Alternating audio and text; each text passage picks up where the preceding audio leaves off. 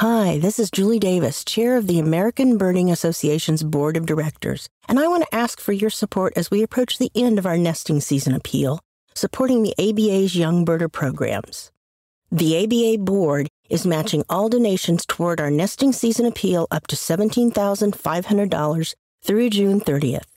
This means with your donation today, you can double your impact to send a young birder to camp, or provide an opportunity for a young birder to partner with experts in the field through our Young Birder mentoring programs.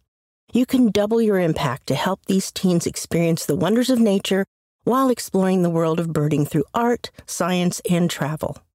Double your impact to make a difference in the life of a young person and support the next generation of birders and conservationists by making a donation before June 30th online at aba.org/appeal or call us at 800-850-2473.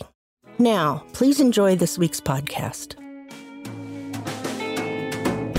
Hello and welcome to the American Birding Podcast from the American Birding Association. I am Nate Swick and I am back from our ABA Community Weekend in San Francisco and Oakland, California, both richer in lifers and experiences, as we partnered with Leica and with Golden Gate Audubon, soon to be renamed, of course, to host a fun weekend of birding in the Bay Area. Hello to all of you who turned up and who are listening now. It was great to meet podcast listeners in person and to bird in a place for which I had no prior experience. Let me tell you, chestnut-backed chickadee and California quail were lifers for me. I think that probably says it all about my experience in Northern California.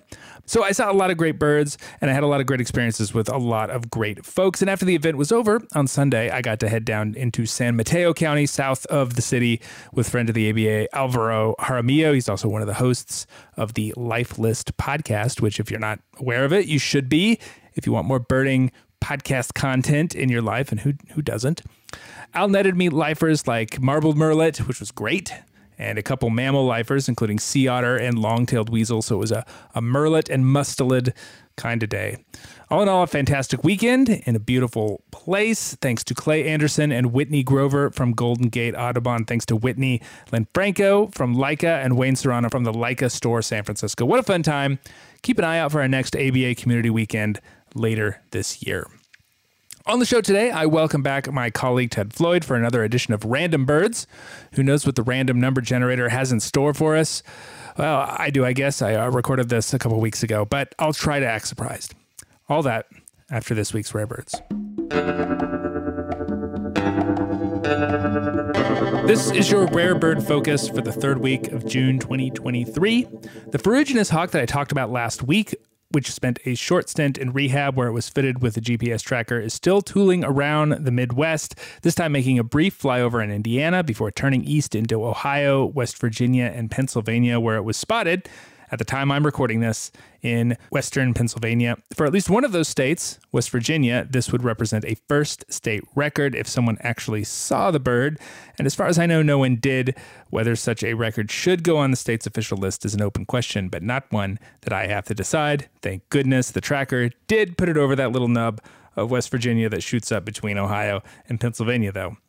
It has been a great week for really good ABA area rarities, starting in Charlotte County, Florida, where the ABA area's third record of dark-billed cuckoo was discovered last week. This is a long-distance austral migrant, primarily found east of the Andes in South America. Interestingly enough, not too different from the large-billed terns found a few weeks ago. And to Alaska, where the birding has been ridiculously good recently in terms of Asian vagrants, even by the excellent Western Alaska standards, highlighted so far by a first ABA area record of Kentish plover on Shemaya Island in the Aleutians. This is the Eurasian equivalent of our familiar snowy plover and was, in fact, split from snowy plover just over 10 years ago. It was joined on Shemaya by a veritable smorgasbord of amazing birds like dark-sided flycatcher, Kamchatka leaf warbler, Eurasian siskin, and common cuckoo, among other more regular vagrants. And that is hardly all from Western Alaska, as St. Paul Island in the Pribilofs saw multiple gray-streaked flycatchers and Siberian rubythroats and a Eurasian hobby, small Eurasian falcon, in the same period. Those are the recent highlights, but for the full list, check out the ABA Rare Bird Alert on Fridays at aba.org/RBA. You can also follow along with all the Rare Bird news in our ABA Rare Bird Alert group on Facebook or an ABA community. It's been a while since we remembered some birds, so I've invited back my colleague, birding editor Ted Floyd, to do so with the help, of course, of the random number generator and a list of birds found in both states of Colorado and North Carolina, where Ted and I are based, respectively. Welcome back, Ted. It's been a while since you joined the podcast. Been a little while. Thanks for having me. Yep, a couple of months. How's birding in Colorado these days, these early summer days?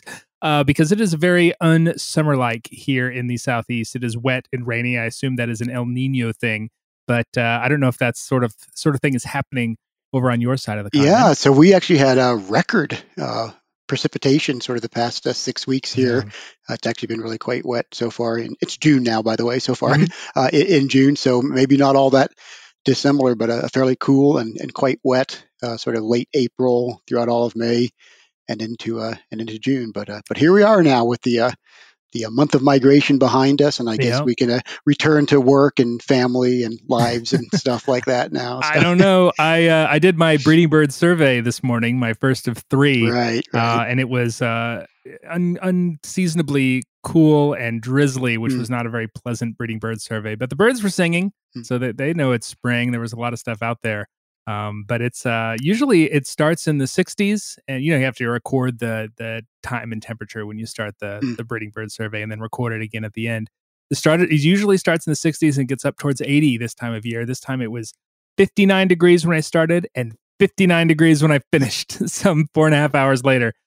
So it's been an interesting summer so far. That actually sounds very pleasant by sort of North Carolina standards for the summer, nice. Right? Yep. Yeah.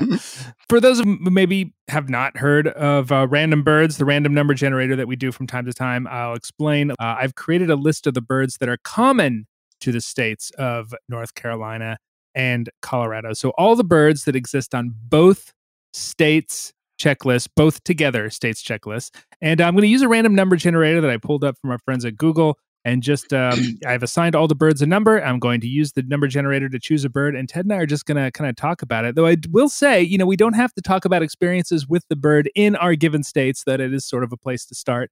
We tend to go in all sorts of other directions. It's kind of a fun conversation that requires very little setup or preparation. In fact, it works better if there is no preparation. Ted, are you ready to put our fate in the hands of the random number generator? Randomize me. Randomize. All right, here we go. I'm going to generate the number. It is 143. Any guesses as to where that's going to land? Right. So, and actually, I'll just remind listeners, there what about, do we say 350, 400 birds? 386 species in common. And the number you said was what again? 143. Right, so, I don't know, somewhere around herons or something, depending on which checklist you're using. Yeah, I know. I created this a couple years ago when we first started doing this, and taxonomy is rearranged a little bit, so maybe that question doesn't quite mean as much as it used to. But so you're not far off. I don't know. Okay, yep. You're not far off. It is great black-backed gull. Oh, so a bird that you get many more of in North Carolina than we get more here in Colorado. Yes.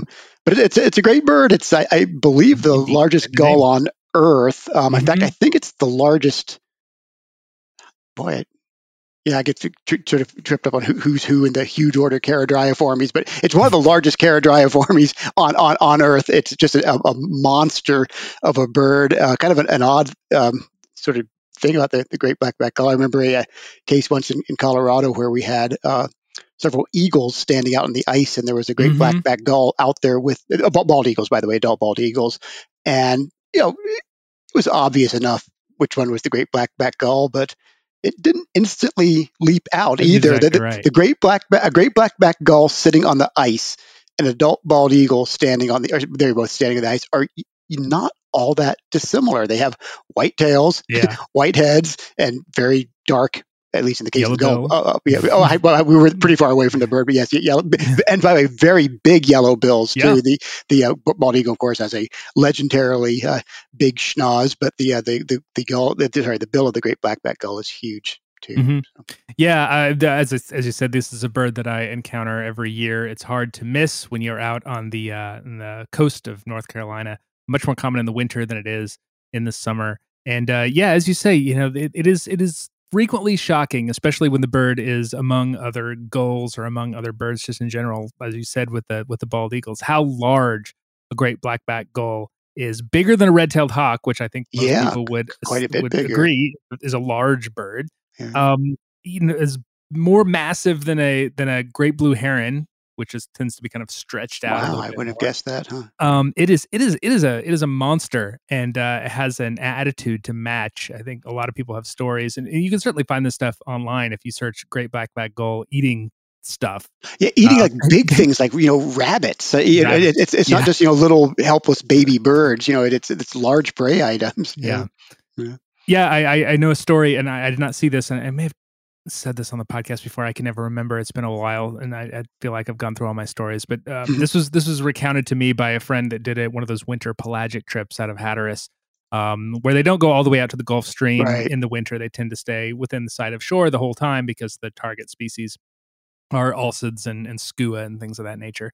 And so you're always sort of followed by a large flock of gulls that you're chumming to kind of get the interest of the birds that people want to see. And great black-backed gull is always like a major part of those large gull flocks. And it was a particularly good dovekie year in North Carolina, so people were getting dovekie all the time, which is one of those birds that's shockingly small as an alcid. And it was a great black-backed gull and a gannet ended up getting in a fight over a poor dovekie that ended up being swallowed, I believe, by the great black-backed gull. Dovekie is not a very big bird. That's like a skittle for a great black-backed gull, but they are vicious. I know stories of them like drowning ducks and coots and all sorts of vicious, mean things. Is a bird that if it were human any larger, I don't know that I would want to mess with at all. Yeah, it's a bird that sort of, I don't want to say controversially, but problematically has been the subject of biological control because it preys on birds like least terns, birds that have state or federal protection. Just two other just little random facts about the great black-backed gull. It's a very rare bird for us in Colorado. It's annual. We do get them every single year, but one in particular has been returning to Pueblo Reservoir, just south of where I live, for I know it's 27 years in a row as of 2020. Yeah, and I think it's still coming back. And it has a really cute name, and I can't remember the name anymore. But this great black-backed gull was in at least its 27th season with us, I think, back in 2020. The other thing I just wanted to mention about great black-backed gull has to do with the Merlin Bird ID app, which is, of course, everybody's minds these days. Merlin is getting better and better, but it made some sort of comical mistakes back in the day. And it invariably, when I would just speak into the phone to, my own voice, it would always call me a great black-backed gull. That was like a guarantee. Like my voice always brought up a great black-backed gull. But the machine learning gets better and better, and that mistake is no longer made. It recognizes me as a human. But there's a period there of like a year and a half where I was consistently being identified by Merlin as a great black-backed gull. So I thought that was cool. It's very nice. Yeah. I think it's funny that your local great black-backed gull in Colorado was given a name. Given the human impulse to give a cutesy name to all of our returning birds. I honestly cannot think of a bird that is less deserving of a cutesy name than a great black-backed gull. And maybe it wasn't cute. Maybe it was Bruiser or something. But it did have a name, or I should say, it does have a name. For all I know, it's still coming back. But that bird has been a wintertime fixture at Pueblo Reservoir for decades. Yeah, they show up. You can get them inland here in the Carolinas as well. Typically, if you get access to a landfill, and landfill practices have changed a lot in the intervening 2 decades, so those are it's actually quite difficult, one, to get access to these landfills anymore, and two, they don't seem to be as appealing, at least the ones in my area, to gulls, large flocks of gulls, as they used to be. They kind of churn the garbage up into the dirt a little bit more, so there's less like open pits full of victuals for gulls. But that would inevitably be a place where a great black-backed gull would turn up amongst the flocks of ring-billed gulls, and which they dwarf, and herring gulls, and any other kind of other interesting gulls like lesser blackback or glaucus if you're really lucky. Yeah, in Colorado they tend to be sort of predictably at large bodies of water, Mm-hmm. especially in the Front Range metro region. In part, that's because people are birding, and Mm-hmm. that's because there are a lot of big reservoirs. But once they're at our reservoirs, they tend to be pretty, I don't know, honorable birds, if you will. They don't. We don't really. I don't see them too often around, Yeah. dumpsters or fast Yeah. food parking restaurants. I mean, I don't see them very often, but they tend to be, on the shore or in the water, sort of finding their own food. So they're Yeah, legit I mean, gulls. I would agree with that characterization. On the coast as well, they seem less inclined to hang out to slum it at fast food parking lots like Right. the ring-billed gulls, or even the herring gulls will do sometimes. Sure. They are pretty much on the ocean. I mean, Larus marinus, that's Yep, the name. It's a good name. It's the original seagull. Mm-hmm. All right, shall we see what the Yeah, number let's see generator has what's for us again? next. All right, generate 35. Oh, so right at the beginning there, it's going to be a grouse or a duck or something, I guess. It is a duck. It is. We might have a theme developing here in terms of a color pattern, because this is the long-tailed duck. Okay. Yeah, you nailed it. Yeah. Well, the long-tailed duck is a black and white bird, like the great black-backed gull. Very complexly black and white, though. So the great black-backed gull has 2 molts and plumages per year, but they can look sort of similar. The long-tailed duck is very unusual among birds in general. It has more than 2 molts per year, sort of continually in the presence of always process of always just sort of acquiring new feathers as it goes. As to how many molts it has, it's actually a matter of sort of like a matter of like theology almost. Like what you define as a discrete molt or plumage. But the long-tailed duck is quite unusual for having more than 2 molts per year. The bird is indeed long-tailed. The males are dramatically long-tailed, but the females are very long-tailed and very beautiful as well. For me, by the way, and we never hear this in Colorado, it's a coastal thing, but the thing that just, I don't know, steals my heart every time with the long-tailed duck is its incredible vocalizations. There's not a North Carolina story, but at least an East Coast story. My second to last bird of the year 2022 was long-tailed ducks yodeling at sundown on New Year's Eve in 2022, just going berserk. And I shouldn't say berserk; they're just going mellow and peaceful or something in a Long Island Sound. But it was already dark. It was like 4:45 p.m. on a really cloudy, misty day. And that good old Tom Connolly over and over again. So just an incredible sound, and they keep it up. I mean, all day long, all night long, all winter long. It's one of the most evocative sounds in nature. For sure. Do you have a colloquial name for long-tailed duck that you favor? One of them was Tom Connolly. That's a good one. I was just going to look up here because I know it's got a bunch of them. No, but I do remember reading, and this has always stuck with me once, that the best way to understand or to memorize the mnemonic for it's ow ow ow ow calls, that it's like it's a Philadelphia vowel. And I don't really I've lived in Philadelphia. I'm not sure what a Philadelphia vowel is, but every time I hear a long-tailed duck, I can't help but think of folks barking at each other in a sandwich shop in South Philly or something like that. So no, does the long-tailed duck take it whiz or without? I don't know. I guess we'll never know. Do you prefer the summer plumage long-tailed duck or the non-breeding plumage long-tailed duck? And this is a question also. Have you ever seen a breeding plumage long-tailed duck? Because I never have. Yeah, so we have to be careful when we talk about breeding plumage and summer plumage and ducks. It gets really tricky. Yeah, that's true. Because winter plumage is breeding plumage. Right. So I thought that was the beginning of a trick question there. Summer and winter. I mixed it up there. Right. So yes, I have, just because I've been on the Arctic breeding grounds for them. But no, the vast majority of my experience with them, which is, by the way, has been coastal, really East Coastal, has been with birds in the winter months. One thing about the long-tailed duck too that's worth pointing out is, in addition to I said black and white, that really strange cute little pink bill, which just by itself doesn't really look like a duck's bill or color at all. So they're also kind of that cute little nub of a pink bill. That's a funny mark on them. How frequently do they turn up in Colorado?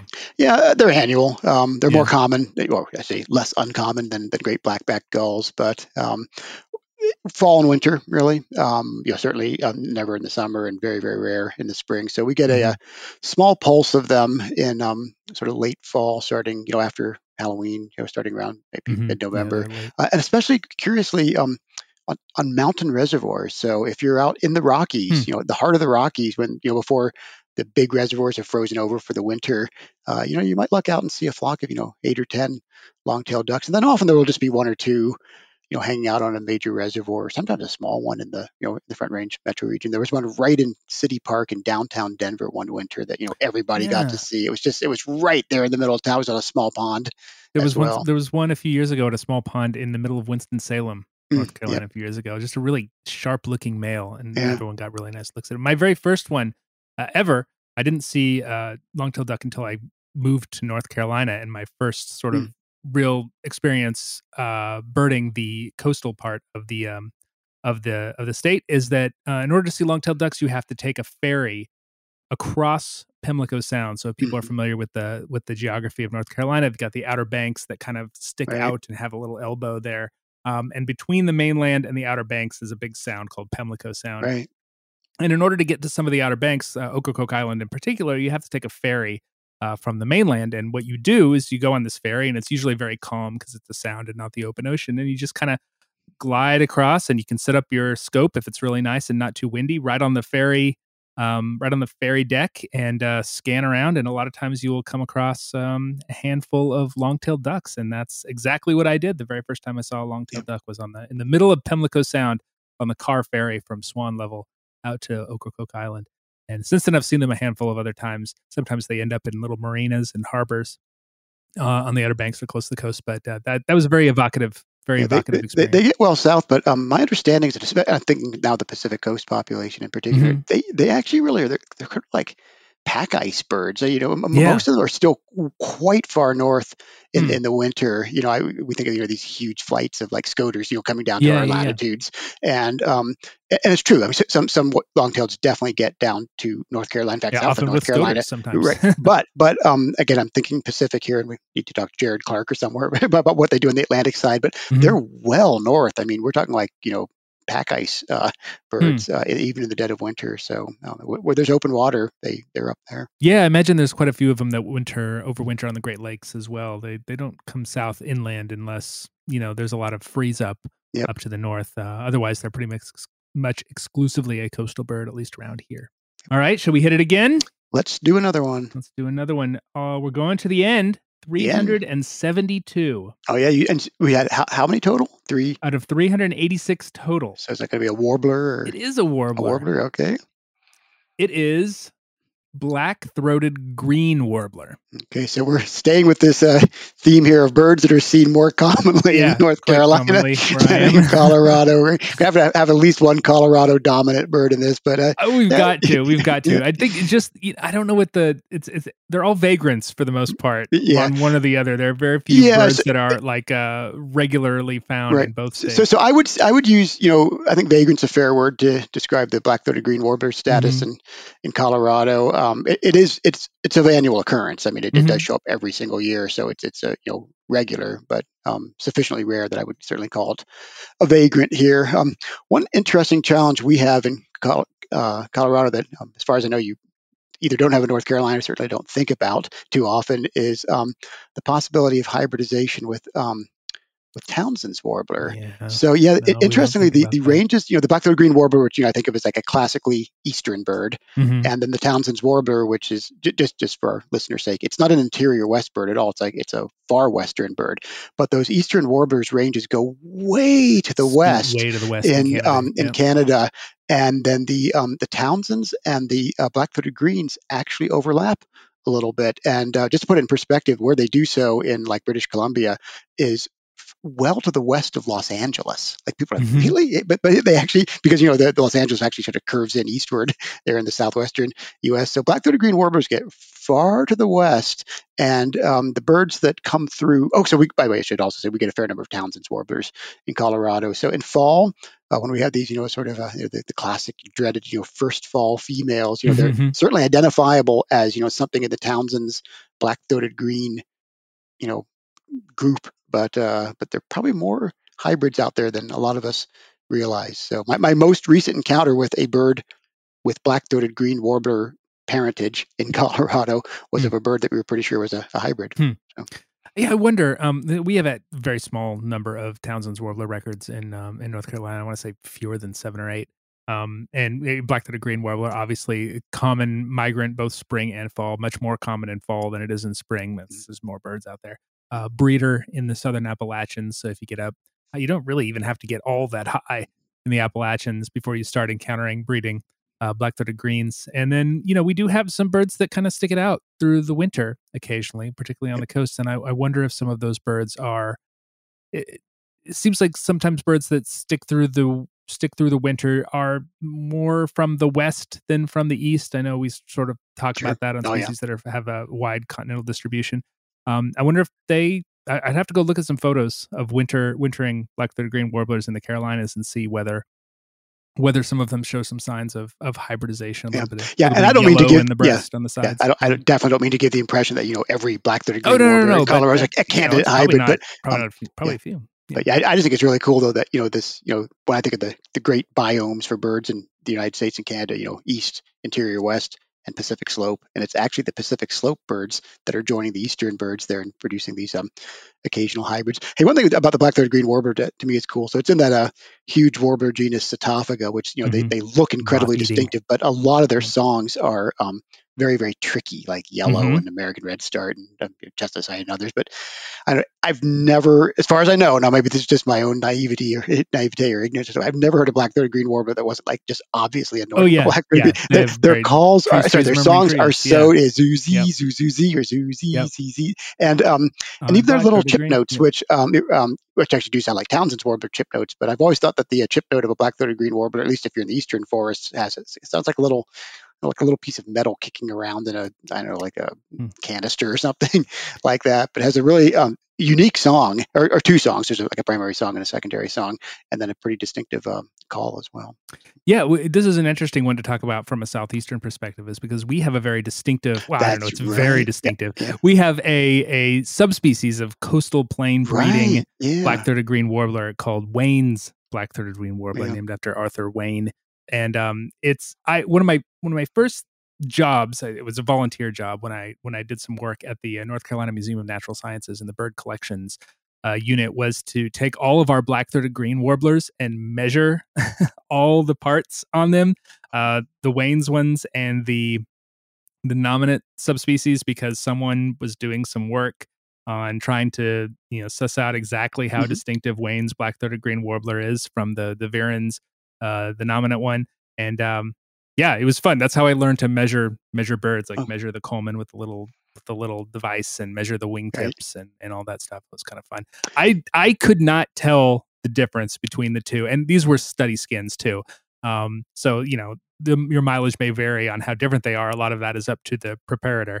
But supposedly Wayne's black-throated greens are a little bit smaller, a little bit thinner, a little bit more black in the throat and on the sides, but other than that, it's a very subtle distinction. The cool thing too is just we're just always learning new things about sort of where these populations occur. To me, when I think of the black-throated green warbler, I just think of this classic northern hardwood forest breeder that gets down to the Appalachians and it's just like thick as flies. New England, southern Canada, southeastern Canada. But it wasn't that long ago that I hope I have the details right here, but Kim Smith, Paul Rodewald, and Jay Withcott extended the range of the black-throated green warbler, this really well-known bird, well into the southern Arkansas, which really? Or maybe central, Ozarks, I shouldn't say, but well into Arkansas, and just basically nobody done looking for them out there, and it's just really cool that they found quite a number of black-throated green warblers in Arkansas in the summer, and I just remember that result came out, and it's been several decades now. There was a real kind of mind bender for me, because I just really thought we had something like the black-throated green warbler is easy to identify. It's conspicuous. It's well known. It's common. I mean, it's got everything going for it. Yeah. And then when Paul and Jay and Kim came along and said, "Well, actually, guys, it's it's right here in Arkansas in the middle of the summer." I thought that was cool. It's interesting. The Missouri and Arkansas Ozarks. That's where I grew up. That's where I spent my formative birding years. Actually, has a lot of really distinctive populations of those kind of species, not just black-throated green warbler, but also cerulean warbler is a breeder there that a lot of people maybe don't realize. Swainson's warbler, at least historically, there are a few pockets of them around. Famously, rufous-winged sparrow, Rufus crown sparrow. Rufus crown sparrow, sorry, on Mount Magazine in Arkansas and the Ozarks, and there's a couple other ones, but yeah, that's a very old mountain range, and it's got some weird things going on from a biodiversity perspective. Yeah, and just to be clear on something, I don't believe that research demonstrated any genetic or morphological distinctiveness. It was just an outpost of the exactly. I think main that's the case. Appalachians population. Yeah. So cool. Yeah, pretty neat stuff. Black-throated green. I always think of them as a bird that does very different things in the spring as opposed to the fall. I don't know if this is something that you have encountered as well. In the spring, they're very much that treetop, top of the hardwood forest. Usually doesn't come down very very far. That's hear them more than you see them. Right. At least here in the Carolinas where I live. If you go to a place around the Great Lakes, they're obviously come down a little bit because that's just the way things are up there. But they're usually just super high up in the trees in the spring. But in the fall, I almost always see them in like goldenrod hedges, these kind of real thick, dense, grassy areas where they're not more than 6 to 10 feet off the ground. Right. Yeah. It's funny now that by the way, I've done very little late summer birding in the East in a long, long time. But now that you're sort of like dredging up all these old memories for me about like in like August, seeing black-throated green warblers on migration with like chestnut-sided. I'm trying to think like magnolias. Birds that are sort of low down like that. Hey, I also mentioned on a general note that the current issue of Birding, the one that just came out, has an article on finding warblers in late summer, and one of the themes there is just that warblers sort of do different things in late summer from sort of how we're maybe more sort of stereotyped way used to thinking of them when they're behaving properly, singing brightly and marvelous, fresh new spring plumage in late April and May.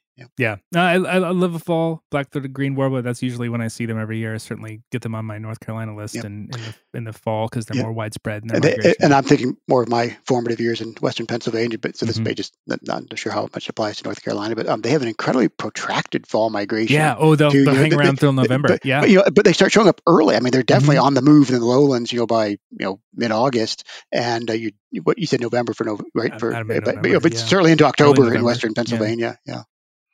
Yeah, you're exactly right. That's one of the tent post species of a southeastern fall for sure.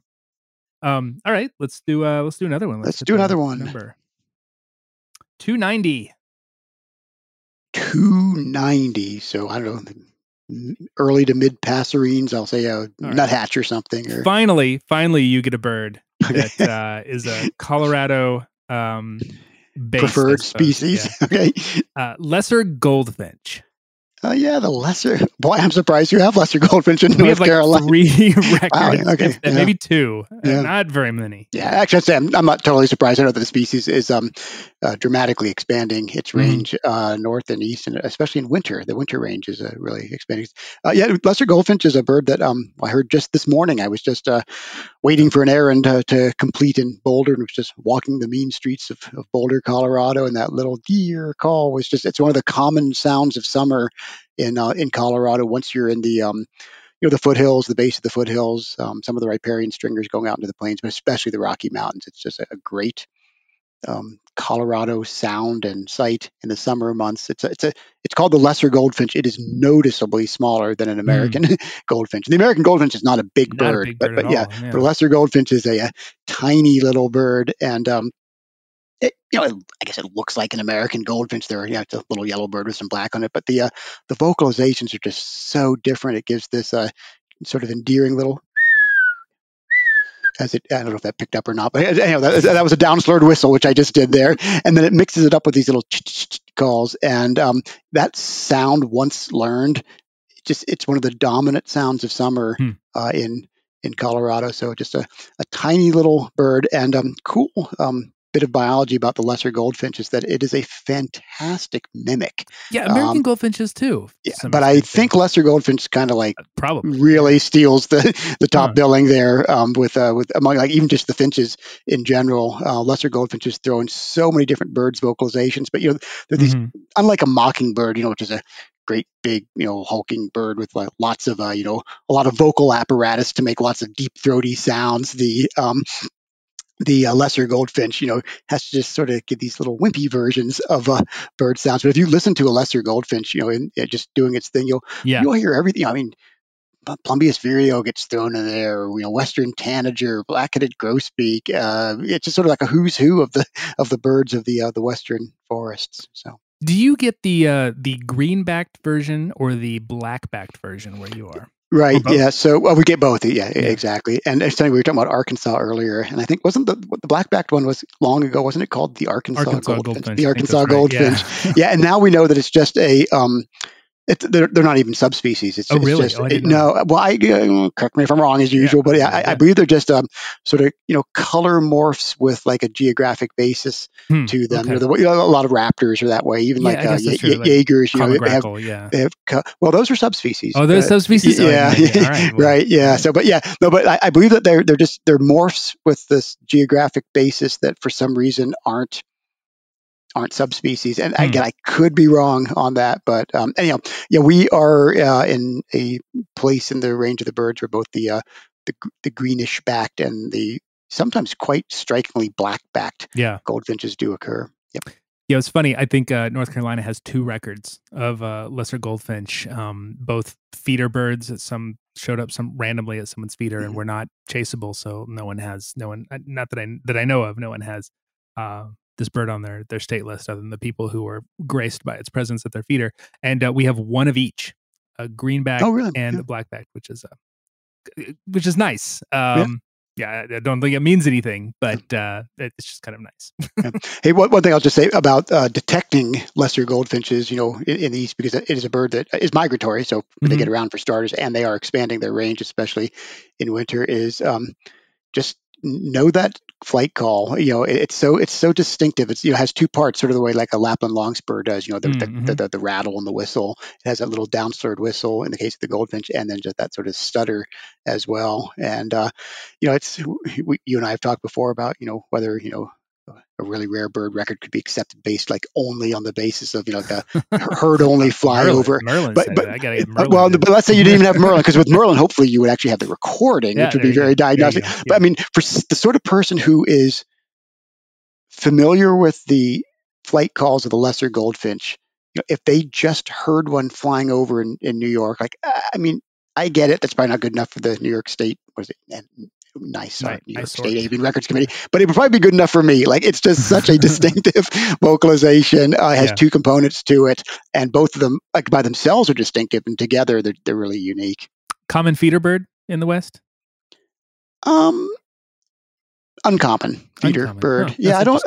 American goldfinches, tend to come more to feeders. Lesser goldfinches, sure, they will visit feeders, but since they're mostly summer birds, when birds are less at feeders anyhow. During the winter months, when it's still a good bird for us up in the northeastern part of the state, they do tend to find their way to feeders. But even there, it's sort of more like they're just like in the general company of feeder birds. And by the way, somebody's going to call on the show right away and say, I saw one of my feeder socket or my thistle socket. And that is true. They do come to feeders, but I wouldn't call them like habitual feeder visitors the way that like chickadees or Steller's jays or something are. Yeah. So, all right, let's do at least one more. Yep. And maybe more, depending on how many tangents this one takes us down. We're staying close. This one is a 282. 282. I've lost track of where we are. So somewhere again in the past. 290. Yeah, I was going to say so. Right. Long spur. Quite close. And this is another bird that probably has more of a Colorado bent, though. Not quite as much as lesser goldfinch. It is lesser goldfinch maximus. It's evening grosbeak. Oh, yeah. Former ABA bird of the year. Former ABA bird of the year. Many years ago. Yeah, it's it's an incredibly complicated bird. The evening grosbeak is sort of this like under the radar, complex bird like the red crossbill with multiple song types. Flight calls, well differentiated populations with sort of fairly discrete geographic ranges. A little easier to tell the difference between different populations than red crossbills, at least morphologically. Because the Western evening grosbeaks, don't they have that kind of longer greenish bill? And within the problem is within the West, though, we have several we'll call them types or populations or something like that. Yeah, so whenever I find evening grosbeaks, I just try to get recordings of them right away and try to figure out what call type they pertain to, since we have choices here in Colorado, just as we do with red crossbills. So and a lot of this work is really it's in progress. We're still learning about the distribution, geographic distribution, and sort of like the spectrographic distribution of these call types in the evening grosbeaks. Are they associated with different pine species or different species of conifer, like the red crossbills are? So my honest answer is I don't know the answer to that. I will also say, though, that evening grosbeaks feed on plants that are not conifers at all much of the time. So they're really specialized here in Colorado, or not, but have a high preference for box elder or ash-leaf maple. So you often will see them on the a lot of times. With the samaras of the hanging fruits of trees like that. So we'll often see them in especially in box elders. That's maybe the most common place of all, but we see them in conifer woods as well. They get around just as they do back east, and probably more so back east than in Colorado. But I think of them as sort of classically winter birds, but probably just because they come to feeders, especially in the winter. We call them a flying motorcycle gang or flying pigs. They'll just come right into a feeder and devour everything, make an incredible amount of noise, and then move on. But they're beautiful birds. I mean, they're big really finches with huge bills, and yellow and black and gold. The females have that sort of apple green bill, which is very it's an uncommon color in my experience with bird bills. It actually reminds me like the bill of a squirrel cuckoo or something. It's just an unusual color for the bill of the female evening grosbeak. But they're all around. I was gonna say, like, Colorado. How regularly do you encounter evening grosbeaks? Well, so they're in the high country all year round. I mean, they change habitats or microhabitats. They really come into feeders in the winter. But if we went up into the Central Rocky or Southern Rockies of Colorado, now they just would be all over the place. High elevation, though, not down in the kind of dry ponderosa pine foothills. They're up in the spruce fir, the ski towns, even up right around timberline. And then in winter, so I mean fall and winter, they move out into the plains, but erratically, sort of randomly, random birds, randomly. So sometimes in flocks. It's always, we were talking about the lesser goldfinches. Good to know the calls as they go over. They give that really high keep, and then also the sort of like a buzzy. Almost reminds me a little bit like a great crescent flycatcher or something. But they give a buzz and a whistle call. Knowing those is very helpful. Yeah. I mean, for the East, and this is my East Coast bias, it is an eruptive species. It is a species that we get in the Southeast it seems more regularly than in the past. I mean, the last 5 years, we've probably had 2 out of the last 5 years have been evening grosbeak years. But before that, it was maybe a decade or more between visits. They are really difficult to pin down. I finally got my state evening grosbeak a couple winters ago when a guy near Chapel Hill just had a flock of like 80 of them coming to his feeders every morning. And like many birders in the state would go, and he'd be generous enough with his time to put him out there. He'd say, show up at my house at 7:30. I will let you stand around my yard. This was in the midst of the pandemic. So that was a thing going on, and we all kind of scattered, socially distanced responsibly. And waited, and the birds come down, and it was amazing. It was like, and you said like motorcycle gang, they would just come down, they clear out his feeders. And I asked him how many pounds of seed he was going through, and it was I can't remember exactly what he told me, unfortunately, but it was a ridiculously high number. But he was doing it just because they were such cool birds to have around. And funnily enough, he had evening grosbeaks at his feeder like 5 or 6 years previous, like in this same place, also in an eruption year. So it's possible that these birds, there might be some sort of institutional knowledge, like they knew exactly where to go, and they come to his feeder, regularly. Some of the birds remembered, or maybe they passed down that information. Yeah, I have no idea, but that is a thing that happens with evening grosbeak sometimes. Yeah, that extreme phylopatry or institutional knowledge. It's just such a fascinating thing. We were just talking about that this morning with a completely different bird, but the ability of like birds, they migrate thousands of miles to always like come back, like not just like to the same park, but like the same tree or something, like that, which is so amazing. One thing you mentioned, the sort of like periodic or variable presence of the evening grosbeaks, in the east in the winter especially. And just good to keep in mind too that this is there's a very long-term element to this as well. The evening grosbeak, sort of classically or historically, really wasn't an eastern bird. They moved east, I think, like 1888 or 1887 or something, and this massive eruption, and that coincided with the widespread planting at the time of like box elders, among other things, in places like Buffalo, New York, and they stayed.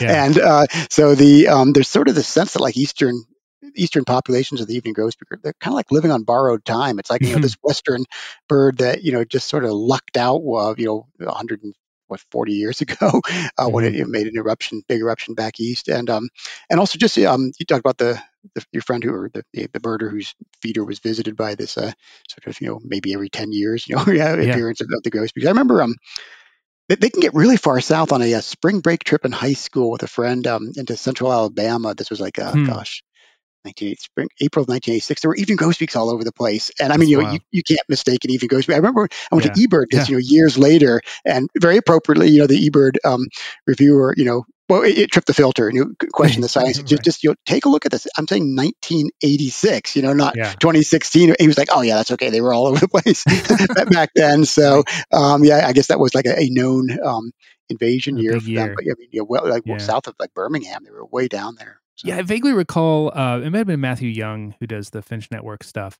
talking about how they are closely tied with the spruce budworm outbreaks and recent spruce budworm in eastern Canada. Because of the pandemic, they were not able to spray the crops, the tree crops, with the stuff that keeps the spruce budworm away, and the spruce budworm exploded, and a lot of these birds that are closely associated with them, evening grosbeak being one of them, but also a lot of the boreal breeding warblers like Tennessee warbler and Cape May warbler and things of that nature. Their populations correspondingly exploded as well, and that may have been behind these relatively close years. I think it was like 2 winters and 3 that we had evening grosbeaks in the southeast, and that's obviously very unusual. Yeah, you mentioned the spruce budworm warblers, and this is purely anecdotal, but you probably saw that incredible eBird checklist from a few weeks ago. With the incredible, you said Cape May in Tennessee, especially bay-breasted. They had I just can't remember the number, but what was it, like 86,000 bay-breasted warblers moved over or something like that? But those 3 in particular, the so-called. If there weren't videos of the warblers going by in like unbelievable numbers, I might not even believe it. I would have thought that they added an extra 0. Well, hey, by the way, one nice thing about that, one really nice thing about that checklist, if you just Google the checklist, anybody can do this. It's really detailed. I mean, they don't simply say 86,000 bay-breasted warblers. They explain how they got to that number, and it's pretty incredible looking. Pretty well. So pretty well. Credible assessment of an incredible phenomenon. No doubt. All right. Well, we've come up to 43 minutes, so that's probably pretty good. I think we'll probably wrap this up, Ted, if that's okay with you. Any other things to add about any of the birds we've talked about, or anything you're looking forward to? Yeah, sort of maybe a little bit of both. It is the summer, as you said. I think by the time this airs, it will be getting on toward mid-June. But I will be up in Summit County, Colorado in July, I think starting on the 19th for the big Western Field Ornithologist, Colorado Field Ornithologist. Some evening grosbeaks up there. We will almost undoubtedly get some evening grosbeaks up there, and we'll have several hundred of your best birding buds there with recording equipment. Smartphones are perfectly good. We can figure out the answer to that question, which type they are. But in addition to evening grosbeaks, we should find pine grosbeaks up there, and possibly 3 species of crossbills. So red, white-winged, and cassia is birds whose flight calls correspond to those of the cassia crossbill are very much in Colorado, and then white-winged, formerly known as Prince. For birds, And by the way, if the red crossbill is indeed, as some people think, a suite of 8 or 10 or 100 species, I'm joking, but multiple species, you'll get lots of type 2s, some type 5s, maybe 4s and 3s. So by the time this is over, we might have white-winged crossbill, cassia crossbill, type 2, type 4, type 5, and type 3 red crossbill. And that's just those are red crossbills. There you go. But the American three-toed woodpecker, dusky grouse, brown-capped rosy finch, black finch, black swift, white-tailed ptarmigan. But that's Western Field Ornithologist and Colorado Field Ornithologist starting on July 19th. It'll be based out of can't believe I'm drawing a blank on this. One of the ski resorts in Summit County.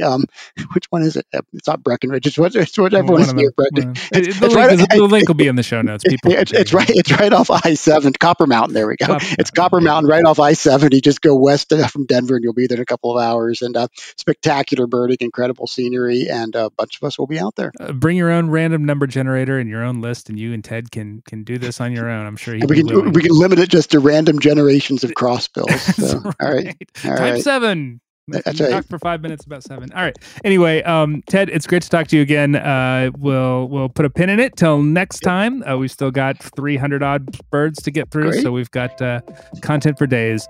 And as always, years more likely. Yeah. As it's great to talk to you, and good luck next month in Summit County, and we'll see you around. Thanks for having me. Appreciate it. The American Birding Podcast is brought to you by the American Birding Association. If you enjoy this podcast, the best way to support it is to join the ABA. You get a lot of great benefits, including our amazing magazines and discounts to partners like Princeton University Press, Cornell Lab of Ornithology, Buteo Books, and more. You can find out how to do all of that at aba.org/join. Technical production for this podcast is by John Lowry, who thought my observation of oak titmouse in Oakland, of all places, was parody.